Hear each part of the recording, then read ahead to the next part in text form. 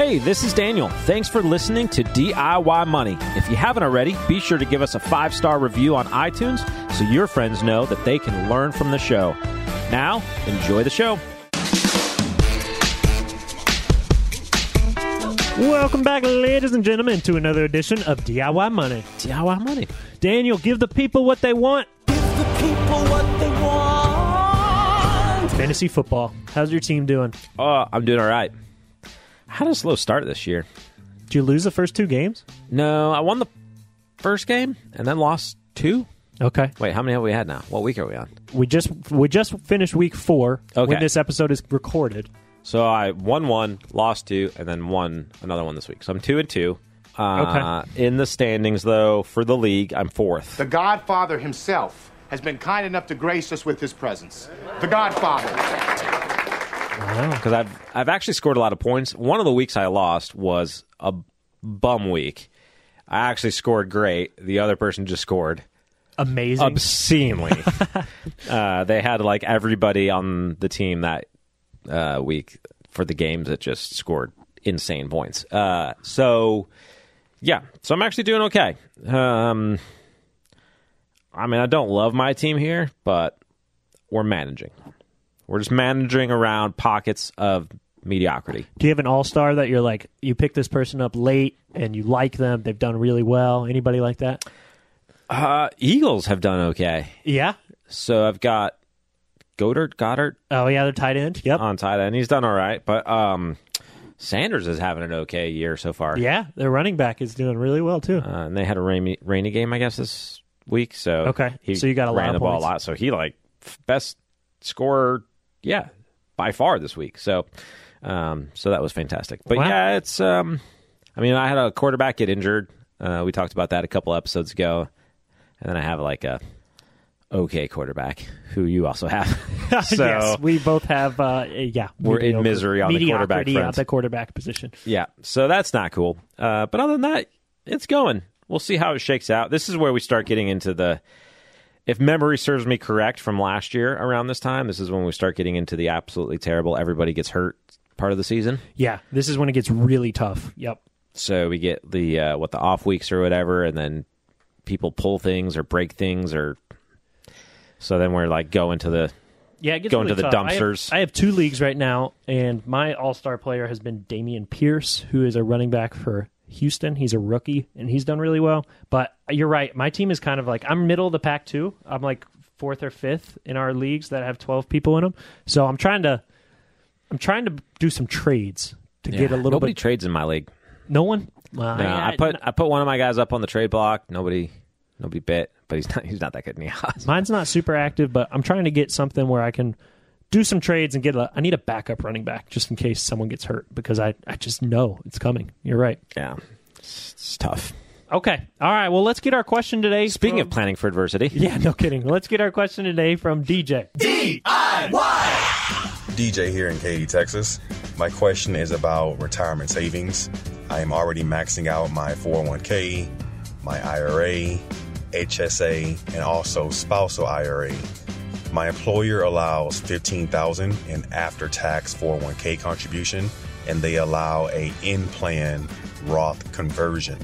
My question is, should I attempt to go ahead and max out that $15,000, or should I look into contributing to a LERP strategy instead? All right, Daniel.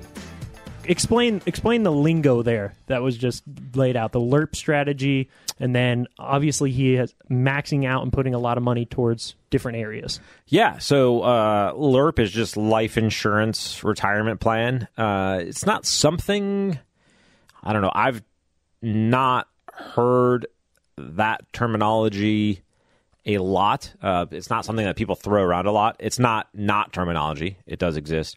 It's not something that we have people come into our office and throw around as a standard. So kudos to knowing a particular strategy or something, lingo, if you will. Nice. All it really means is utilizing permanent life insurance, such as whole life or universal life insurance, and you're building up cash value in those type of life insurances. So investing that, generating returns within the life insurance. So it's basically combining life insurance and investment. Okay. In its simplest form. Okay. There's nuances, but in its simplest form, it's going, okay, I'm going to buy a life insurance policy. That life insurance policy is going to have some type of investment component attached to it, and I'm going to have both insurance and investments tied up into one product. All right. So with the kind of evaluating his whole situation there, he's contributing to HSAs, he's contributing to a lot of different areas, the 401ks, the Roths. What is your thoughts on the life insurance plan and how that kind of factors into his overall plan? My question, if somebody was coming into our office and looking at this, would be probably the same as yours, Logan. Do you actually need this?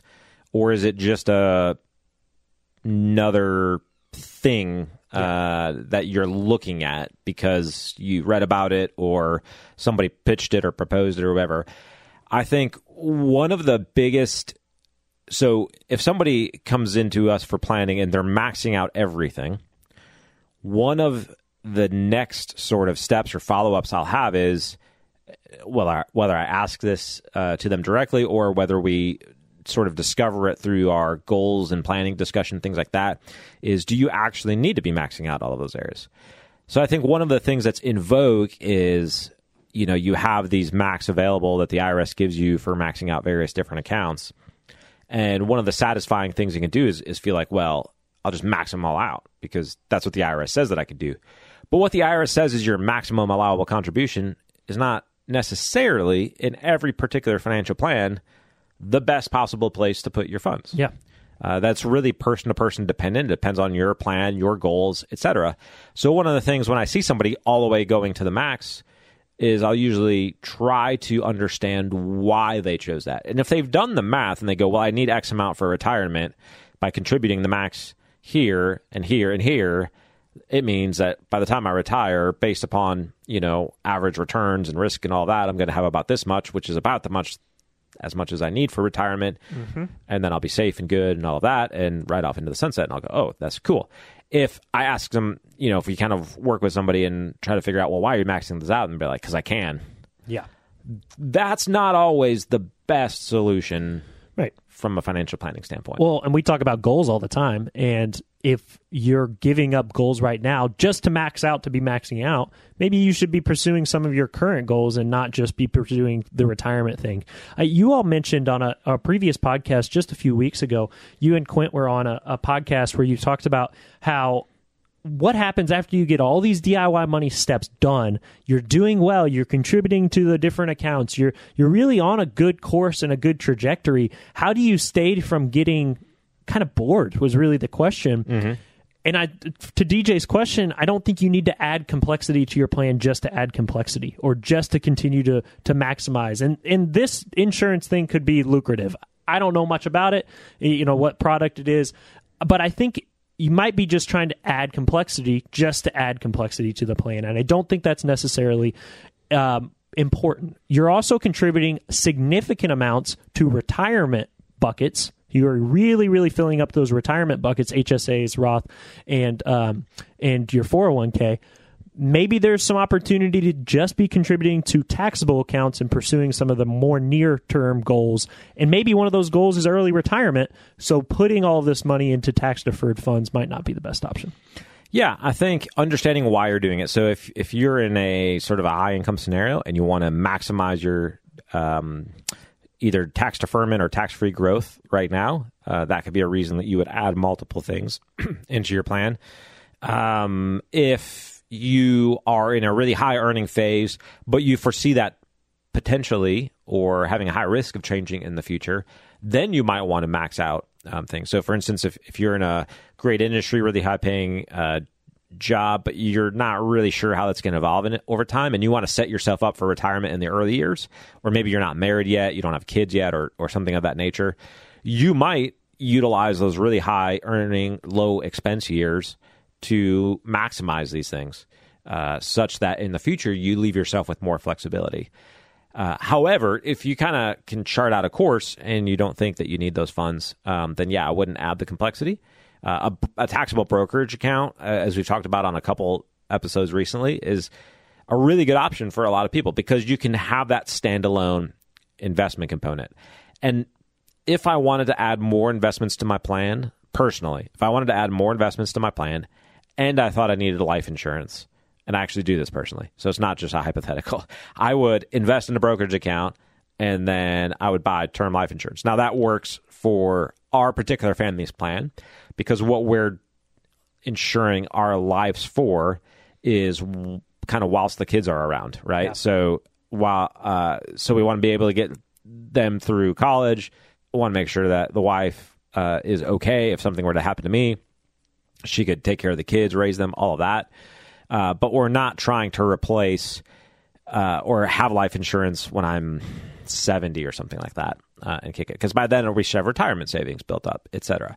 So we kind of have our defined term life insurance. We're pretty comfortable with kind of that and the term and the amount and all of that. And then we're saving aggressively in retirement accounts with a calculation that we've developed that says this is how much we want to save. The rest goes into a brokerage account that we have access to prior in case we want to, I don't know, invest in real estate or not or whatever. Like it's just there, and it's opportunity money that's there. When stocks are a good opportunity, that's what it's invested in. If something else came down the line where we could invest in a business or real estate or whatever, it's also available pre-retirement for that. I have a question. Yeah, Mr. Skywalker. What does the accidental death and dismemberment cover? That just means that if you lost a limb, we'd replace it. Like I'm ever going to need that. DJ, I think we're going to keep this question short because I think we've answered it and put some ideas out there. One thing I just recommend is really focus on what those goals are. And if the goals is to have as much saved as possible for retirement, well, then maybe maxing out everything and really putting money into tax deferred is a good strategy. But there might be some near-term goals that you have that you want to accomplish, and having some different methods for doing that might be a good option. So just consider that, really dive deep into those goals and figure out what you're planning for and what that long-term success looks like, and even the short-term success of doing some different things in the near term. Anything to add? I don't think so. Did we cover all of it? I think we covered all of it. I think so. All right, friends. The secret to wealth is really very simple. Live on less than you make. Invest the rest. Do so for a very long time. Make it a great one.